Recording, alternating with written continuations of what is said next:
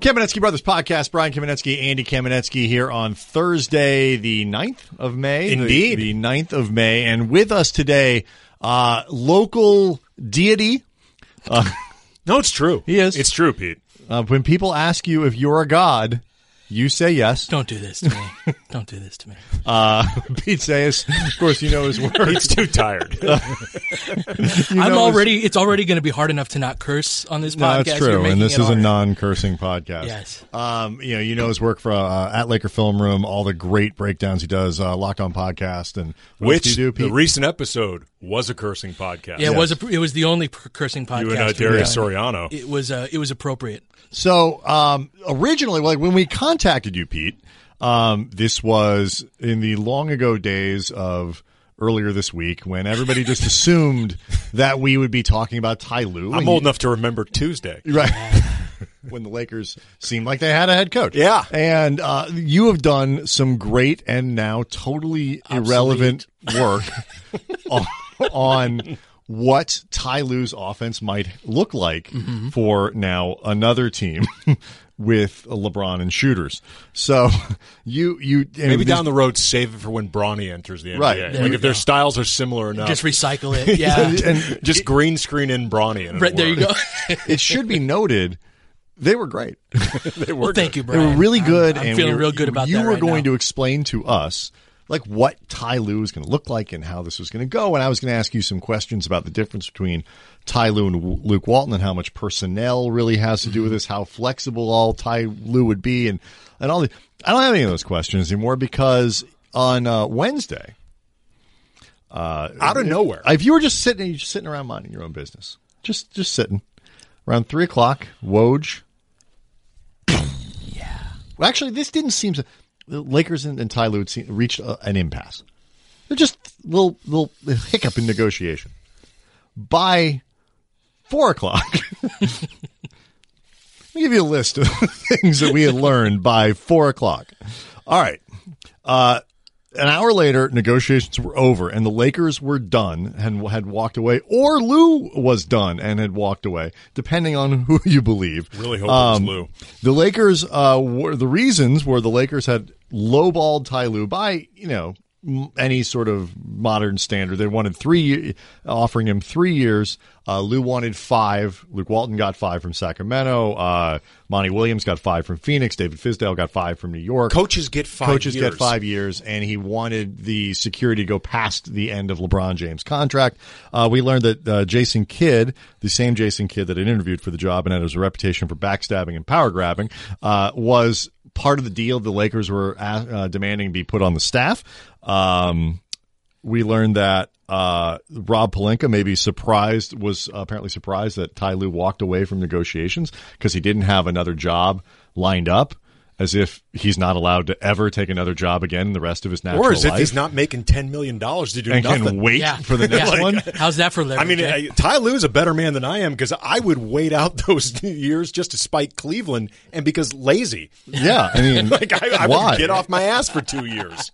We learned that the Rambi, Kurt and Linda, were wielding even more influence than perhaps we thought. We also learned that the Rambi had convinced the Buss family and Rob Pelinka somehow who were comfortable hiring Ty Lue last week, to just wait. And that's how we got to here. We learned that then they are going to look at Jason Kidd, Juwan Howard, who have already interviewed, along with Mike Woodson, Frank Vogel, and Lionel Hollins. That was 90% of that all came out within 90 minutes of the initial Woj tweet. I think the exception was the thing about Pelinka, which Ramona tweeted out later in the evening. That is an extraordinary amount of stuff. I don't know how much it is 100% true. A lot of it depends on who you talk to, whatever, and interpretations. That is an extraordinary amount of stuff to come out in 90 freaking minutes, Pete. For a team that hasn't played in a month. Yes. That's true. Well, it's funny, Pete. I'll tell you, when I saw the news about the impasse, the Woj bomb, like Brian had said earlier, like maybe not that big a thing. My immediate thought was, okay, this is a thing, because what the hell could there be an impasse over? What are you arguing about? I mean, like, you guys have been transparently preparing to hire Ty Lue since the minute you brought in LeBron. I mean, like, it got so bad that Ty Lue last March reached out to Luke to say, hey, nobody from the organization has called me. And then once Monty Williams was off the board, you guys zeroed in on Ty Lue, who was, in a lot of ways, the most obvious hire to begin with. The idea that there would be anything to impasse over struck me as, oh, this is troubling. And it's a total misunderstanding of their position and leverage. And look, the point is not that Ty Lue is Phil Jackson or Greg Popovich. It's that it's they're worth noting that none of those guys are none of those guys are available, door, right? There is no obvious you hire that guy, right? And if there was, Ty Lue is that guy. And it is who their coaching search led them to. So this is, you remember when Leon Lett, I'm going out of my sphere here, fumbled at like the 1 yard line when he just dropped it and no one else, totally self-inflicted wound. And the I thought Buffalo that was Don Bill, Beebe got him. Or There's was that been a few different guys. play? I don't know. it was Leon Lett was the Dallas Cowboy who dropped it, right? And it may have been Don Beebe that picked it up, right? So that's basically what happened here. I don't know. Can you guys remember another time where a coaching search failed like this? When you're in the contract negotiation portion of this, I'm sure it's happened, but I can't remember the last time it failed in this manner. Not when you're not competing with anybody for it. It's like there's not a real time crunch. It's not like they had to get it done by Friday or like something bad was going to happen. Right. It is such a rare thing when the safe thing and the correct thing line up. Like, this was one of those deals where the Lakers could look at it and say, it's a safe hire, no question. You are not going out on a limb by hiring Ty Lue. But you look at all the other names that are out there, and he was the one that was also, leaps and bounds, obviously the smartest, sanest, contextually the best decision. You can hit the ground running with LeBron. You've seen how they work together. He even, like, if it comes to that, not that they reportedly had a great relationship, because I don't think anybody ever has, but, like, he knows Kyrie. If Kyrie ends up here, at least he's got that experience or whatever. Like, everything about this makes sense. And on a pure talent level, he's certainly comparable with anybody else you're going to hire. So it's not like Mike Woodson is a genius and a savant. He just doesn't know LeBron. Yeah. Ty Lue's as good of a coach as Mike Woodson is, or Frank Vogel, or any of these other guys. So you have the best available guy and the guy who your guy wants. Everybody wins, except the Lakers are stupid. Yeah. It's rare that you can bring in certainty from the outside. When you think about the Ty Lue hiring, the ability to get LeBron James buy-in, which from a player perspective is probably the most important thing that you can get in terms of the relationship between the players and the organization, is, does LeBron believe in this guy, even if it's just on a professional level? It's rare that you can bring in stability from somewhere else, right? That's usually something that you build within an organization. And the fact that they overlook particularly that, the Lakers, who never look beyond their own backyard to try to build anything. Right. That's absolutely the case. And they had the opportunity to bring some, like, okay, we've got LeBron's buy-in. Now what? We can build from there. If Frank Vogel and Frank Vogel he's a guy, fine. Right? He's fine. But if they bring him in, you have that Indiana, question. He's great. In Orlando, he sucked. Right. So, like, okay. But here's the thing, too. When you bring in Frank Vogel, even if you happen to be... Wasn't he once a video guy, so he knows what it's like in L.A.? He knows what it is to be a Laker. If you've never... He's also got some showbiz experience. If you've never seen it before, he, as a little kid, went on Letterman to do stupid human tricks. It's actually hilarious, and he nailed it. So... he's somebody that's accustomed to Hollywood. Maybe he's the coming industry. for the same reasons as LeBron. But, like, if you think that, look, Frank Vogel's actually a better coach than Ty Lue, let's just say that's your opinion, fine. Except now you're the Lakers and you totally undercut enthusiasm about anybody you're going to bring in, which is the lesson they should have learned with Mike D'Antoni and Phil Jackson. Because the way they handled that, they managed to make it seem like a choice between Mike D'Antoni and Phil Jackson, which D'Antoni was never going to win. No. And you undercut the enthusiasm of a coach who made total sense to bring in. It also shows they have not learned the lesson from Byron Scott and Kobe about why a coach who is transparently being presented as star player's coach, his personal coach, doesn't work. And well, that would be an argument against Ty. Well, but no, it's really what it is an argument against setting up his contract where you're making it clear Ty Lue, the minute LeBron leaves, Lue leaves.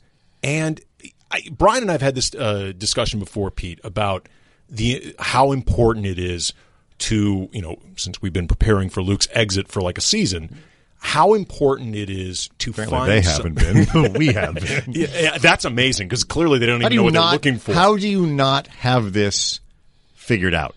They should have taken them an hour to hire a coach because they knew they were firing the other guy. They've been planning for this for a while. But God, the more you talk about it, the angrier you get. No, I understand why you guys were yelling yesterday. No, but and cursing. It's just but the so idea stupid of how important it is to find somebody who doesn't continue the carousel spinning, like finding a coach that could actually be here for the long term.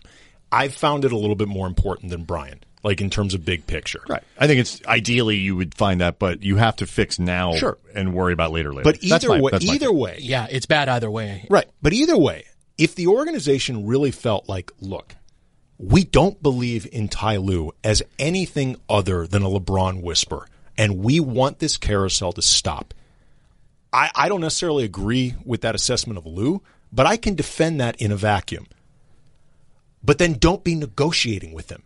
Don't be setting yourself up to actually hire a guy while announcing we don't think he's a very good coach. Yeah. You either hire him like you would any normal coach. He's not a temp. You hire him like a normal coach. Yes. You give him a 5-year deal. Sign my time card, boss. Either you give him a 5-year deal. Is that yogurt in the fridge for everybody, or I'm sorry, I'm new. And you, if you have to, as feared, you eat some money because you're trying to get the most of the LeBron era, or have an interview with him, decide he's not your guy, man up, to quote Byron Scott, talk about that decision with LeBron and figure it out together. Don't try to get half pregnant with your coach. That's exactly right. And the D'Antoni comparison is perfect because D'Antoni, regardless of what you think of him as a coach, I think he's a good coach, and I think he's demonstrated that after he left with what he's done with the Rockets. But even if you don't think that, no coach deserves to go into a situation as the second choice. Whoever gets hired, be it Frank Vogel, Lionel Hollins, or whomever else, is at best the Lakers' third choice. And everybody knows it. Mm-hmm. And when you were saying, Brian, about the Lakers have known that this is going to be the direction they go in with Luke for this long, how do you end up with your third choice when it's not about another team swooping in? I understand Monty Williams took a 5-year deal with right, and I think that they were too clever by half in the sense of, because, and we'll get back to this in a second, the idea of not wanting to appear like you're just running out and hiring LeBron's guy because that's not what the Lakers do or whatever it might be. You let Monty go to Phoenix, and now you can really zero in on Ty Lue because he's the other option left. Mm-hmm. Okay, fine. I mean, I think it's unnecessary. It's too clever by half, at least, maybe 3/4, possibly 7/8. But it's fine as long as you end up closing the deal with the other guy. Yeah, no, that's absolutely the case. And it puts this next coach in just the most unfair position from jump, just like D'Antoni with Phil Jackson. Like, no one's ever going to, compare to that, this guy that just left and won 5 titles with your team. Oh, then you flirt with him and then say, oh no, we're going to go with the other guy. People hated D'Antoni from day one as a result of that because he wasn't Phil. Yeah, it's incredibly frustrating too, because these are names, guys, that it's not like Frank Vogel just hit the market. I mean, granted, where is he was assisting, or is he completely free? Was he on somebody's staff this year? I don't know if someone picked him up to be a consultant or anything like that. But he's out there. But if he's an assistant, you can go get him. You don't have to wait. Mike Woodson's out there. He's on somebody's staff, I think. But these are not people that you have to go find. It's not like somebody suddenly became available. Brett Brown, if you're big on Brett Brown. Luke Walton, when they hired Luke. I asked point blank, Mitch at that press conference, did you move on Byron this quickly because you thought you were going to lose Luke? And he said, absolutely. That's why we fired Byron so quickly and hired Luke, because that was the guy we wanted. It's not like, any of these dudes became available. Even if you might want to kick the tires on Lionel freaking Hollins, You could have done that 2 weeks ago. I think he's available. White walls, probably. I mean, I literally have no idea what Lionel Hollins has been doing. You could have done that 2 weeks ago. And I don't mean, is Lionel Hollins a good fitter? I don't know. I mean, I got to wait for Pete's video to come out. Pete's video of Lionel Hollins is just going to be Pete with a camera on him giving a middle finger. Yeah. That's just going to be the video. Yeah. It's not, it's no disrespect to him. He's obviously brought something to the table long enough to stay in the NBA long enough. Right, but it's just like, I don't know. It's just the point is, if you want to, if you're there's interested, an easier way to get to Lionel Hollins. Interview Lionel Hollins. Yes, that's exactly it. Hey, Lionel, can you come in after we're done with J Kidd? Right. So that's the thing, is that if you are not, it's such a half measure with Lue. If you're not completely sold on him, widen that initial search. Yes. How does Juwan Howard feel right now? The other two guys are off the table, and it doesn't. And the Lakers are continuing their search. If you weren't in on it, instead of interviewing those three guys along with Jason Kidd to start out with, like, have it be 8, so that when Lue doesn't work out, you're able to just smoothly move on to the next person and be like, no, you can credibly sell that we're that now person interested is your in first choice. check notes. Mike Woods. Well, it's also now become He's abundantly clear, and this was something that for a while you thought maybe was indicative of the former front office, but it's just pretty clear, I guess, post Dr. Buss, the people in charge, whoever they are, have no idea what they want in a coach. Yes. Like, they just have no idea. What do you think their thought process is? Because everybody's decisions make sense to them, right? So what is the version of this where this makes sense? I have no idea. I mean, I really don't know. Yeah. Because there's not much of a through line in terms of the people they're looking for, other than, I guess, some, recycled names. Well, part of it is, though, but what's complicated, too, is like, and we have no template, really quickly, sure, Brian. We have no template in terms of, with Rob Pelinka and the Ramby, what they even look for in a coach. So, I mean, we don't know JB in the straight shots. We don't know. We don't even know what this front office, as currently constructed, this incarnation, like what they value, other than consolidating power. Like, that's the one thing we can all agree on, that they value a lot. I think that's what, and by the way, JB and the straight shots, I believe, are playing in LA in July. Have you guys seen the lawsuit? No. There's a lawsuit against James Dolan that basically he's away from the Knicks too often, playing with JD in the straight shot. Right. That he's an absentee owner. Did I say Yes. JB? I meant, JB. Which I actually listened to their music on YouTube on a whim, and I was like, one of the most shameful moments, I can't believe I'm saying this out loud, is I had their song stuck in my head, like, as an earworm later in that day. And on YouTube, it has all of these views. I've never seen a YouTube video like that had like twice as many dislikes as likes on it, and the comments were disabled. And just, that guy's living in his own little world and bubble. He's not big on criticism. But what was interesting to your question, though, Andy, is like, or Pete is, or both, I forgot who asked it, but like, when Magic and Rob were a team, it was really easy to be like, well, those guys just sort of philosophically are never going to agree on the same coach. Like, they're not going to look at the same. I mean, Pelinka, in theory, at least, seems like he'd want somebody who's a little more analytically driven, a little younger, a little more modern, wearing or just slim cut suits, well read, likes poetry, part of a book club. And Magic wants Pat Riley. Basically wants old school. He wants Byron. He wants Kurt Rambis. Which, by the way, if you want to start reading into things, if you look at the at least reported Ramby influence, and you look at some of the names, Lionel Hollins, Mike Woodson, these guys who've been around for a while, that feels like the extension of Magic, who hired Kurt, and it feels like that old school presence butting up against what we are perhaps only assuming Rob Pelinka wants. There's nobody has any freaking clue what Jeannie wants, including Jeannie.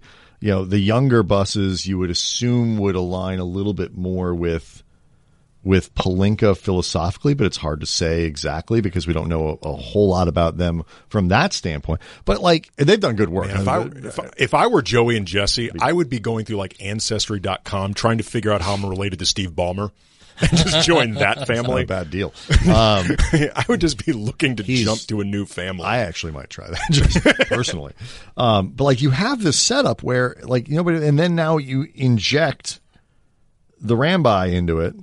And, well, what is that? And, none of it makes any sense except in the sense of people trying to consider. The answer for Kurt Rambis and Linda Rambis seems to be, making sure that Kurt Rambis has a role, whether on the coaching staff, which is something that Plaschke was talking about a couple weeks ago, and we were like, get out of town. Kurt Rambis has to be on or as like the shadow president of basketball operations or whatever it is, like that's what this is, because the next guy who comes in is not going to hire Kurt or May. Well, no, but like or if May. you can attract Sam Presti from Oklahoma I thought City, you meant the next coach. I'm sorry. Right, well, sure, but like if you can attract really high end candidates, you just do the what people seem to believe is a stereotypical Laker thing, and just go get the next star. He's a very good person, and we want him, and he's ours. And you just snatch Sam Presti away, or Daryl Morey, or any of these people. They're not going to do it if you say, yeah, but you have to have Kurt on your basketball staff. They're going to tell you to or go Linda. yourself. Or Linda. Linda Rambis on your basketball staff. Linda! That's not how the world is going to work. So, if you have to go down 6 steps on the coaching ladder before Kurt is going to be part of the staff, or somebody will come and work in that front office or whatever it is, you have to wonder at least if that's part of the end game of Kurt and Linda Rambis, and that Jeannie is on board with it. There's a power vacuum in that what you said earlier about Jeannie not knowing what she wants. And if she is, I consider her to be the de facto president of basketball operations.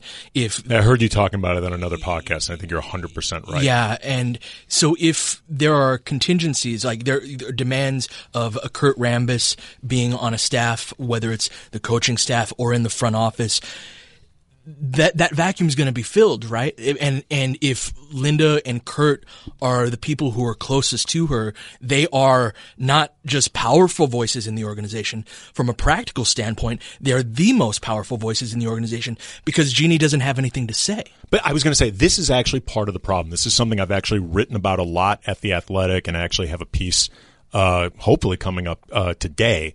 That touches another thing Lakers do. I mean, I was going to say, it's always tentative. I agree with you, then, Pete, that in a lot of ways, Jeannie is the de facto president of basketball operations. But the problem is, she very clearly does not want to make decisions. She wants decisions made for her.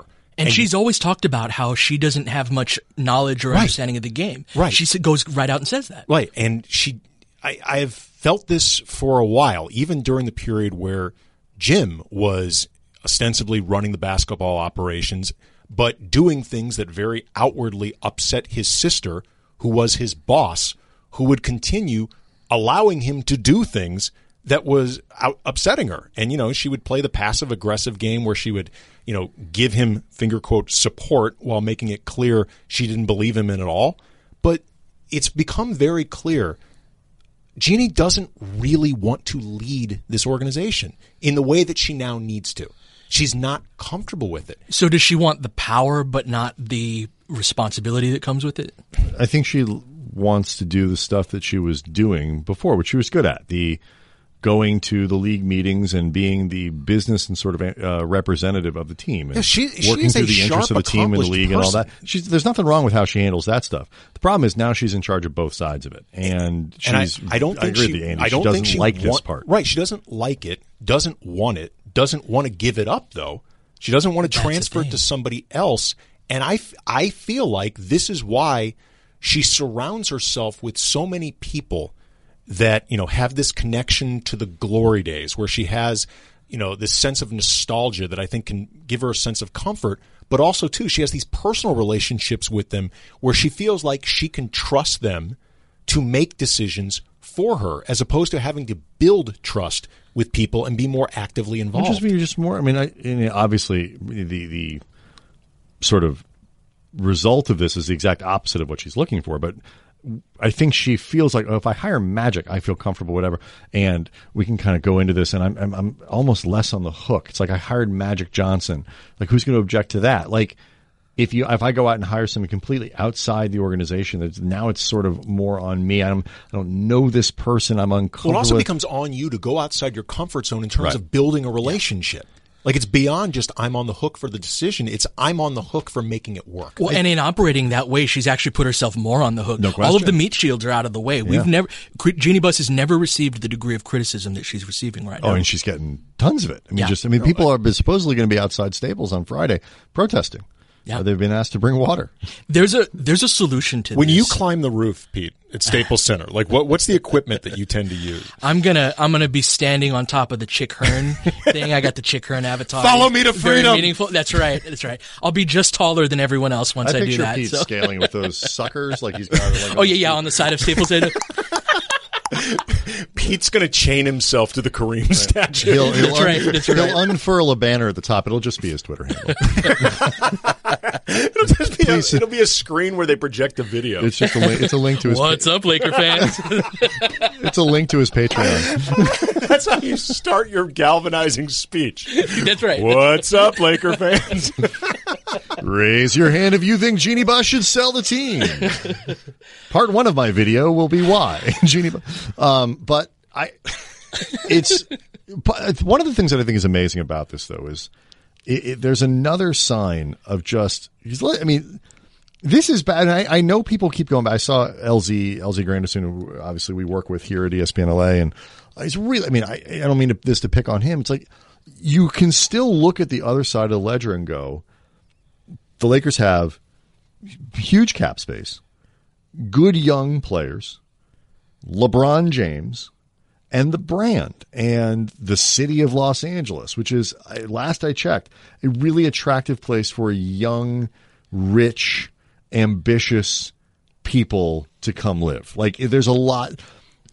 And so it's like you can look at these things and say, like, it's not like an unmitigated disaster and say those things. But all of that stuff can be lit on fire. It's all flammable. And right now what the Lakers are doing is taking all that stuff to the dumpster. And if they haven't poured the lighter fluid on it yet, they're certainly trying. They're at Home Depot. Can't find it. They're at Home Depot. They're doing so they can't agree on what brand to hire, to buy, what color dumpster to put everything in. Like charcoal versus lighter fluid. Sure. Like they're arguing over that stuff. Purple dumpster, yellow dumpster. There's a simple. One of the things that speaks to the dysfunction as you go into this incredibly important summer is the variety of leak. It's Ty Lue walked away. It's the Lakers walked away from Ty. Well, we're breaking up with you before you can break up with us. It's Rob Pelinka doesn't know how to negotiate. It's Jeannie Buss has allowed the Rambi to control things like Littlefinger or that Russian guy who seduced everyone. I forgot his name. Rasputin? Yes, him. Everybody's Littlefinger in this organization now. We thought it was Pelinka. Now it's all of them. It's the Rambi. Guy. It's Jeannie. It's Jason Kidd is part of the thing. It's like all of these things are coming within 90 minutes. The lack of ability to control the messaging and the way in which people clearly scatter and try CYA tactics is another sign. If I'm looking at this group going, hell no, I'm not touching this. Yeah. And that's scary because all those advantages mean nothing if you have a structure in place that nobody wants to go near, or a lack of structure, I should say. Jeannie can solve a lot of her problems, not just the Lakers' problems, but her problems by hiring a legitimate president of basketball operations. If they invest a bit of money and time into somebody who is outside of the organization. So let's say Jerry West is not an option because they do have personal history and drama. So Jerry West, I think at this point would just as soon throw himself in front of a bus. Right. And that's probably no pun intended. And also too, right? I mean, to be honest, I mean, if you can bring Jerry West into the mix, great. Why wouldn't you? He's in his 80s. He's not a practical solution to a problem. Right. I think he's more of like the role that he's been in, right? That exactly. wise man consultant, not a day-to-day guy, but someone who brings some gravitas. But he still wouldn't solve the problem. Right. But what Ginny needs to bring, even if you bring a guy like West in, if his sole role is to bring in somebody to solve the problem, who would you rather have doing that, Jerry West or Jeannie Buss, right? Jerry West is still a basketball person who's still steeped in the sport.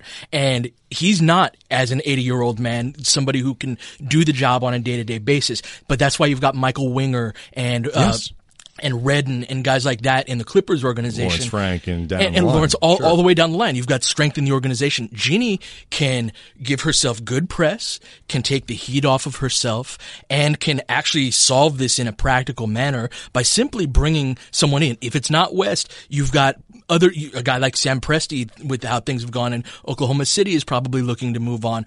This is, for all of the reasons that you stated, and the money the Lakers have, someone would come here. But they're here. afraid of trying and failing because then it looks like nobody wants to come, which I sort of understand because that's what just happened with Ty Lue. But they've been sort of said no to so often, and this is where I think, Andy, your point about nostalgia and how the Lakers have always done it, and the Lakers always are, is Limini. One of the things that you heard about the reluctance to just hire Ty Lue is because people were saying, you're just going out and getting LeBron's guy. It's just another set aside the stupidity of that because A, he's a good coach. B, he does tick off the Laker box. C, he apparently really wanted this job and feels a connection to this organization and all that. It's like, what planet do you people live on that you don't try to satisfy the needs of your star player if it can be done in a way that makes sense for a lot of people? You don't think that in New York they're going to do whatever Kevin Durant wants them to do to get him over there? Like, Toronto hired friends, people to help keep Kawhi, put him on the coaching staff. They had Royal Ivy, I think, is in New York. But they hired Jeremy Castleberry, the guy who's in Toronto. Like, this is what you do. But the Lakers, we don't do that because that's not the Lakers. Except here's You're the not thing. the Lakers anymore. But beyond that, take it a step further. Stop being blinded by your own exceptionalism. You are the organization who does that because you just gave Kobe Bryant a $48.5 million extension, sight unseen, before he had even stepped on the court, bidding against nobody in a way that you knew could potentially cripple the last few years of his organization out of loyalty, which I'm not looking to relitigate whether or not it was a good decision or not. I'm simply saying this is what you do. Kobe was a Laker, though, right? And it's like I always make the mafia comparison with this organization. There are made men, and once you're a made man, you are in. And LeBron, this is absolutely stupid. LeBron is not a Laker yet. No, right? He's not a made man. He's not going to be. And he's not going to be. And what all of this does, like what you said, how New York is behaving, how Toronto has behaved with Kawhi, this is another bit of evidence to tell us that they prioritize the power that they have rather than the success of the organization, right? Because they are worried that about the perception of LeBron James running the show. Right. And that is more important to them than them actually being good. What they don't understand, there are a lot of things. They don't have enough time for everything they don't understand. There's a lot of things they don't understand. But what is amazing about it, and within the real disconnect here, is they fundamentally don't understand what made the Lakers the Lakers. Because the Lakers weren't the Lakers because the Lord Almighty came down and just blessed the organization with They had Pat Riley, they had Jerry West, they had Mitch Kupchak, and they had incredible. They had Magic Johnson. They had all these incredible. Hold on one second. They had incredible competence up and down the organization, and they won all the freaking time. This group hasn't won they haven't been in the playoffs in 6 years. They've been the worst team in the NBA over that stretch. You don't have the intellectual capacity inside the organization anymore. You have LeBron James, but you don't have the stars and the winning and all these other things to lean on, so where you can look at somebody and say, trust us, this is how we do it here. It'll work. You're not the San Antonio Spurs. You're not Golden State. You're not one of these teams that can do that. And so the Lakers can't behave like they're quote unquote the Lakers anymore because they're not. But it's important to remember, I think Pete will appreciate what I'm going to say, that as much as everything you mentioned, Brian, with like Dr. Bust and West and Riley and the people they had who really competently, exceptionally ran this organization, there was also a lot of luck that of course there was. No, but it's important to remember that the idea that there was luck in getting Magic Johnson. There was luck in getting James Worthy. There was luck in the time that they drafted Kobe. It was at a period where it was unheard of for guards to make a jump out of high school. So you could actually have that bluff from Armtell and other teams. No, but there's skill in making that work. No, but there's skill in making it work. But my point is they haven't done it all through skill. So stop drinking your own Kool-Aid. Like, there's going to be some things that are outside your control where you end up blessed, and other teams don't have that success because they're not blessed. And it doesn't make you any less of a well-run organization, as a whole, but stop acting like you're exceptional through your own skills. Because that's not the case. The Lakers, along these same lines, have several built-in advantages. What Brian was talking about the city, about the brand is something that has been built up, but I would argue that's more Dr. Buss. And this is, if you look through history, this is how monarchies fall, right? The competent person establishes something and builds it big and strong. And then hereditary monarchies, it's a roll of the dice. It's a lottery. I hope my kid knows how to run this. That's it. It all comes down to the very top of this. And whenever, like, even in our own lives, right, our own weaknesses manifest themselves in the products that we create and the things that we do. Our strengths manifest themselves as well. And the Lakers are Jeannie Buss right now. They are a reflection of who she is, what they're good at, what they're bad. You go to a game, the game ops are still great, right? It is a well-run organization in certain ways. Yeah, I mean, you're right. And what is important? Incredibly personable. They continue bringing money. Yeah, and so what? Which in a lot of ways is part of the problem. Yeah, and it's the same problem. It's the same reason the Dodgers are never going to be on TV again, because they have no real incentive to make this work. Yeah. I mean, it's the truth. It's just, there's so many things that are frustrating to Lakers fans, because it's a basic issue of competence here. That, like, this, if they can't do this, like, this should have been simple. Mm-hmm. This, Ty Lue is easy. And if they couldn't manage to get this done, because now it's going to be, you got to interview Vogel, it's going to be another week or two or whatever before you come up. They're going to, I'm very interested to see how Rob Pelinka sits down, and when somebody says, how do you convince, whatever, how do you say that this is a person who you guys really wanted to be your head coach? And he spins it like, oh no, we always thought Frank Vogel would be a great fit here. I mean, like, he's going to really have to hit the library to sell this one. I mean, there's just he's going deep into his Cliff Notes. We're in trouble when he puts his glasses on. The other stuff is hard. Like, getting somebody like, well, apparently, like Stephen A. Smith was saying yesterday, LeBron's been out trying to recruit Kawhi, and he's really getting out there. It's like, at some point, like, how do you feel if you're LeBron right now? I was just going to say, this incompetence with Ty Lue is only going to further alienate LeBron, who we know from the shop and I would say common sense is feeling alienated. And the only reason you engaged Lue in the first place was LeBron. Like, it's the only. No, I mean, he's certainly right up there at the top. It is the top. I mean, it's clearly the top by the contract that they offered him. It's clearly the top. That's how they see him. Right. It shouldn't be, but it is. It shouldn't be, but it is. So you're further alienating LeBron by bricking the situation with a coach you only reached out to because you're trying to placate your star, and without placating. There are people inside the organization, probably the Ramby. What, should we try to get him to trade LeBron? Well, do you trust this group? You can't. First of all, you're going to lose any trade you made with LeBron. You can't trade him. Like, the idea that I heard somebody float, like, the idea, like, what if the Knicks got the first pick? Offer LeBron for the number one. Well, if I'm New York, I guess think about it maybe briefly. If you knew KD was coming, or you knew you could pair that up and just go right away. I don't know if KD comes if LeBron's coming. But my point is, if you could get the second, if you knew you had some sort of made thing that you could do there, maybe you do that. But I'm not sure you do, and you certainly try to get Anthony Davis first, because you got LeBron for 2 years, Zion for 15. And Anthony Davis for 8, like you start to, so like even for Zion, I don't think you could, so you're not going to get a good deal if you try to trade LeBron. The fallout from it's going to be just catastrophic. And I don't know they could, you trust this group to get a good deal even if you tried to do it. So if you can't trust them to just wrap up Ty Lue, if Rob Pelinka can't get that done, or doesn't have permission to get it done, or they don't have the infrastructure to get something that simple done, how are you going to build a team this year? Like, they need to, like, to your videos of blessed memory, like, they radically needed to reshape this roster to maximize LeBron in the way that Ty Lue did in Cleveland.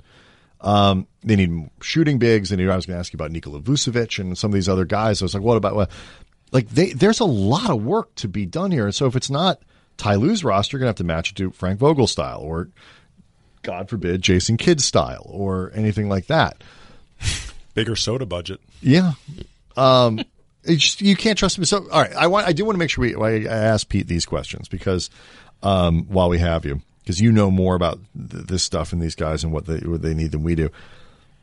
Who among the names that are still out there do you find most intriguing? Who do you most look forward to making a video over? Who do you least look forward to making a video over? Tell us why Jason Kidd's the worst idea of all of them, because I have a feeling that's where you would go with the other half. So I'll start with that. I said on my podcast that I am not making I said this colorfully, I'm not making a Jason Kidd video. I don't care.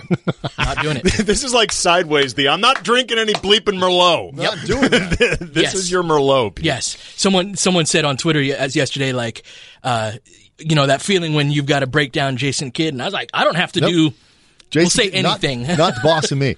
Right. They signed him a 5-year deal. I don't bleeping care. There's going to be no video. So it's part of it is just the profound lack of self-awareness that doesn't have to do with X's and O's, in that Koo is either attempted or successfully completed 3 coup attempts between his playing career and his coaching career. And that would make him pretty on brand, though, to bring in. Well, that's with this front office. That's why it's so maddening. And he's a pretty seamless fit. Talk about the last thing that you need, though, right? And just as a fan and being in that helpless position of not having any control of that. So that's one element of it. Milwaukee got so much better when he left. They might win an NBA championship. They're so good right now, and the team is. Basically, you add Robin Lopez, the team's basically the same. It is. And it's the Brooklyn appears to be on the right track. Brooke Lopez. Yes. Wrong Lopez, but you understand. Right, yeah. Brooklyn's on the so defensively, his concepts are very old. He likes to blitz pick and rolls and be very aggressive on that all the time, which is great. And Milwaukee had length, and it's one of those things, it's like, for example, San Antonio was like, we're going to shoot mid-range shots. I don't care, right? You put a ceiling on yourself, even if you have optimal talent with LaMarcus Aldridge and DeMar DeRozan, when you are so stubborn about the nature of where the sport is, and you keep doing it because you have this inherent belief because this worked well in your glory days. So that on the defensive end, he's a disaster. On offense, it's very unimaginative. And so between that and then the, palace intrigue elements of it, he's just a hard no. The guys that I would be most excited about are not really available. I think excited. The way you said excited is didn't really convey a lot of excitement. Excitement, right? Yeah. I think Stan Van Gundy is a solid option. Be great for us. John Beilein is a good coach from the college ranks. Jay Wright. Those are guys that I think they're not on the list though. From a schematic standpoint would be nice. Just let me fantasize, Brian. I have so little happiness these days. Give me 10 seconds of just dreaming, damn it. Fantasizing about Stan Van Gundy. There's a lid for every pot. No, exactly. Yeah, no, that's where we're at. Is like I'm fantasizing about Stan Van Gundy. Enter my dreams, Stan Van Gundy. He's actually done a demo video for Stan Van Gundy just for fun. Oh yeah, it's unlisted right now. I'm going to hit publish. Yeah, no. What's up, Stan Van Gundy? So yeah, that's where I'm at. I've watched some with Vogel's name coming out there the last couple of days. I've watched some tape on him. I'd say below average offensively, above average defensively. He's just a guy, and that's Woodson and Hollins were successful at one point. I'd imagine the Rambis connection comes from their New York days where Woodson succeeded Mike D'Antoni there. Of course. Their brand of basketball, this was very striking to me when I made the Monty Williams video, that a team from 2015 can look so very old and the style of basketball can look so obsolete. That would be my number one question about. I'm not going to kill a coach who hasn't coached as a head coach in 3-4 years because his system isn't modern. The game's changed that much in that short period of a time. I have questions about whether or not they'd be willing to adapt. See, there was part of the reason I liked the Lue thing was that it was sort of an acknowledgement too of this is what the market is today. Like, we can sit there and pretend we're going to go get Rick Carlisle from Dallas. We're going to go get these, we're going to pry Pop away from San Antonio, or we can just go hire the best available guy in a year where there just aren't that many guys out there. Well, and also you put yourself in the position of having to hire Right. a coach. Like, this is your own doing. Like, I mean, this was what you were setting out to do in the first place. And it's a long time coming, like Brian said, too. I mean, you should have had it all You should have prepared. had this figured out. And it just, I don't know. Like I said, none of this, like everything else we've always been saying, none of this guarantees that free agency is going to be a failure and the Lakers can't be a good team next year. Every time you have to have this conversation, though, what you're doing is you're lowering the odds of making it happen, and you're making it more difficult. The amount of obstacles you have to overcome in pursuit of that goal go up. And so at some point you have to wonder if Rob Pelinka, Jeannie Buss, Kurt Rambis, and all these people were good enough to overcome all of these obstacles, the obstacles wouldn't be there. Yeah. And so the answer is going to the signs increasingly point to no. Like, it's just not going to work out. And if they get lucky enough that some A-plus free agent decides to come play here, it'll probably be on accident, nothing related to anything the front office does. You still got to build the roster. I mean, I don't have confidence they can do that either. At this point, and I don't know where his headspace is at, and I certainly wouldn't blame him if it was negative. And he's had a lot of detachment, I think, in a detrimental way towards his franchise. But right now, their best hope is LeBron. Yes, not even close. It's not even close. Beyond the fact that he's still a great player and all that, it's because he's the only thing that what you're getting into with. Like, even if they hire. I assume they're eventually going to. And this is with all the. It's like, yes, the concerns that other A-list star players would have of playing with LeBron are totally legitimate. All that stuff Katie said was legit. Yeah, but you're still right. I assume at some point they're going to hire a coach. I would assume, unless it ends up like shadow owner / coach Linda Rambis or something like that. They're eventually going to bring in. I floated that, by the way. Magic Johnson comes back as coach. Is Linda Rambis willing to put Jason Kidd on her staff? But I'm just saying, you don't. What a terrible sentence that is. It really is. Would you rather have Linda or Kurt as the head coach? No, Linda. I really would. Like Linda. I just for the unknown. Like, I know what I'm getting. She can't be less successful. I don't know what I'm getting. Like, it's not going to work, but at least it's a brand Kurt new. Rambis has like a 27% winning percentage as a head coach in the NBA. But Linda Rambis is going to win 27% of her games. Whoever they bring in as the next coach, let's say it's Frank Vogel, Mike waiting Woodson, for that series, 3 parts. Somebody who is at least proven on some level. Mm-hmm. You still have no idea what it's going to be like. The kids, who we all agree have potential, they all have injury issues. Brandon Ingram, we don't even quite know what his career is going to look like. Lonzo, in particular, is never available, so you don't know what you're signing up for with them. The front office, as currently constructed, the only ideas you have of what they look like are awful. So LeBron is it. LeBron is the only thing that you can remotely sign up for and say, I have an idea of what that is. Let me ask you guys this question. That's a dangerous place to be. Before we wrap up, because this literally just occurred to me. Part of the appeal of Ty Lue was that he's a guy who has been deep in the playoffs. He's won a finals. He hits the ground running with LeBron, and so on and so on and so on. You have that learning curve. And he's been all the way to the end 3 times. If your choice is Frank Vogel, who has gone into the playoffs, but certainly not the finals. Mike Woodson, how far has he gone in the playoffs? He took Melo to the Eastern Conference, didn't he? Mm-hmm. Okay. Yeah, I think the second round that was a while. Second or third round. Yeah. But he still wasn't coaching in Atlanta. That was Bud who got that 60-win Atlanta team.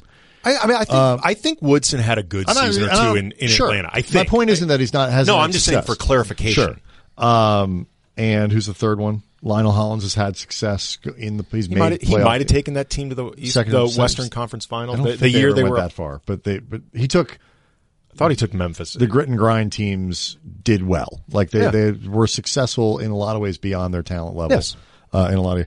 But that said, none of those guys, none of them know LeBron. None of them have been through coached him or worked with him on the level of Ty Lue or something like that, or even really Monty, I guess.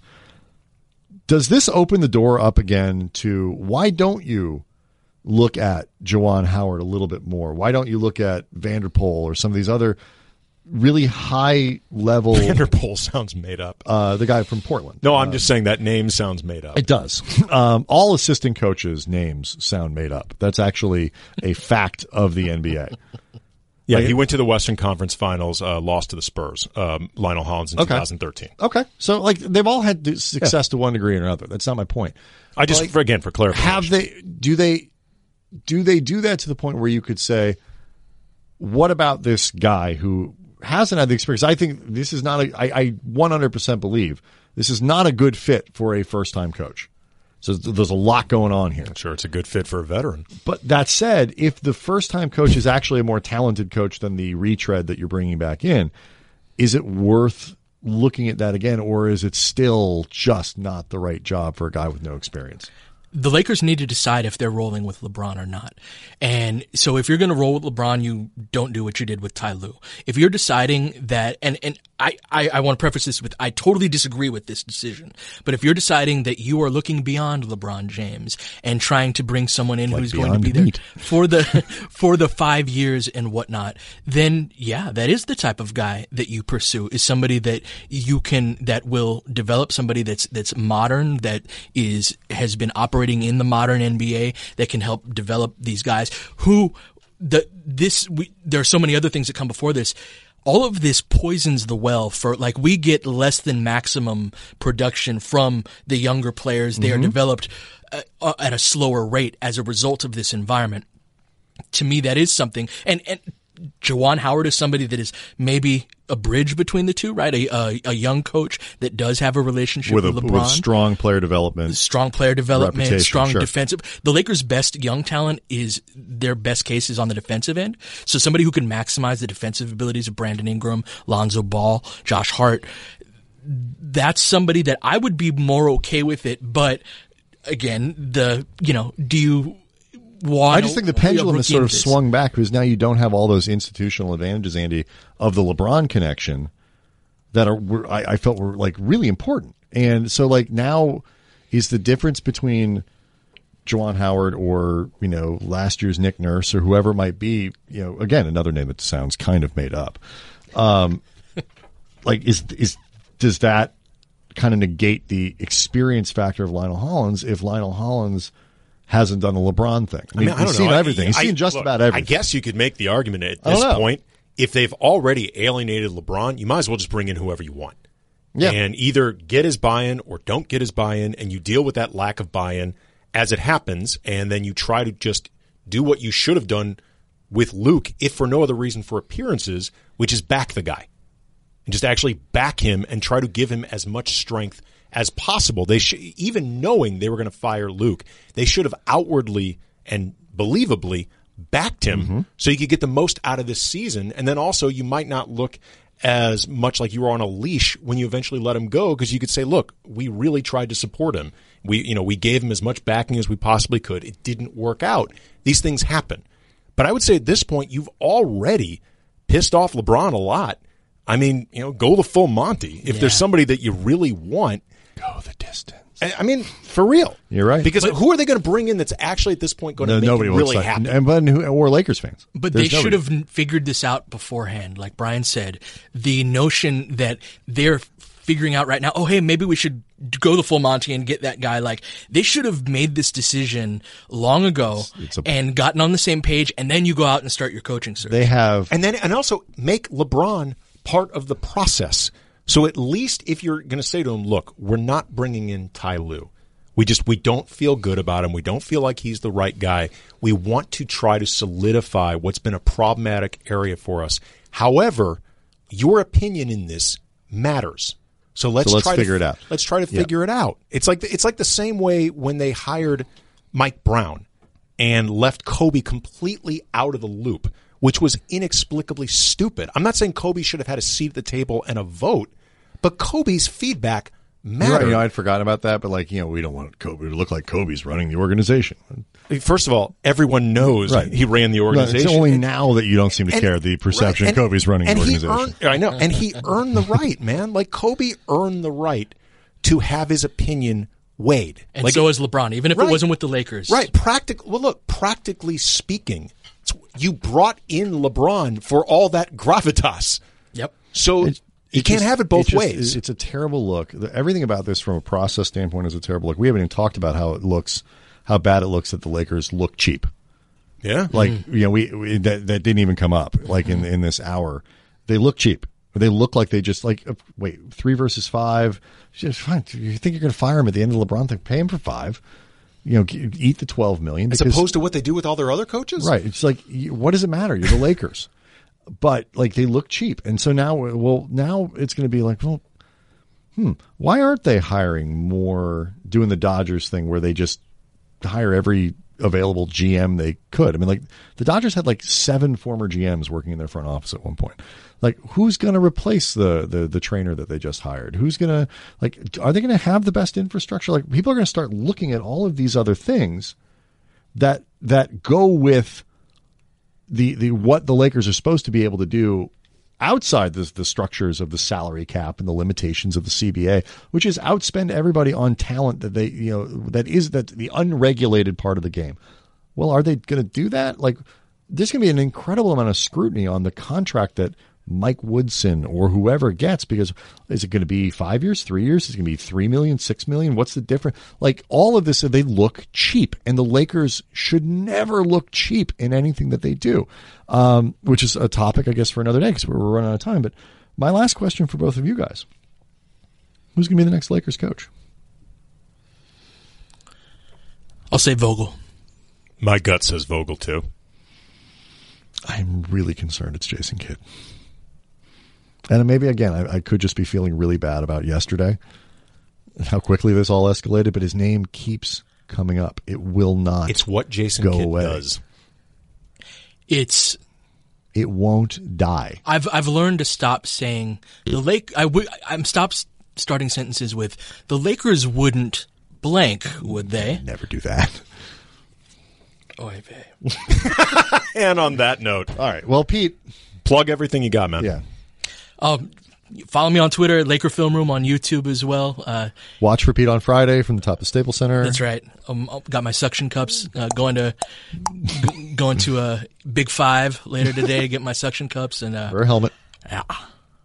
Torch budget. This is not good for my mental health. We will invite you back when Jason Kidd is hired. You're really trying to get me to curse. I'm not going to take the bait. Your torch and pitchfork budget over at Silver Screen and Roll. What's that like? Thank you for having me on. There's going to be a revolt. The people are going to really revolt if that happens. Anyway, all right. Well, this is fun. This is where, by the way, you learn the power of the 300s, man.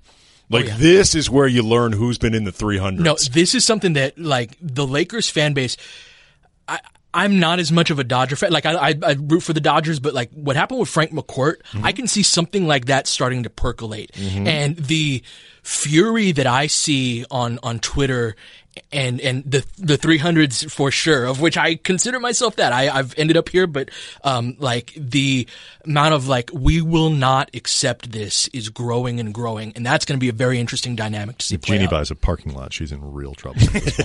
All right, Pete, thanks for coming in. Thank you much, guys. All right, we'll see everybody next time.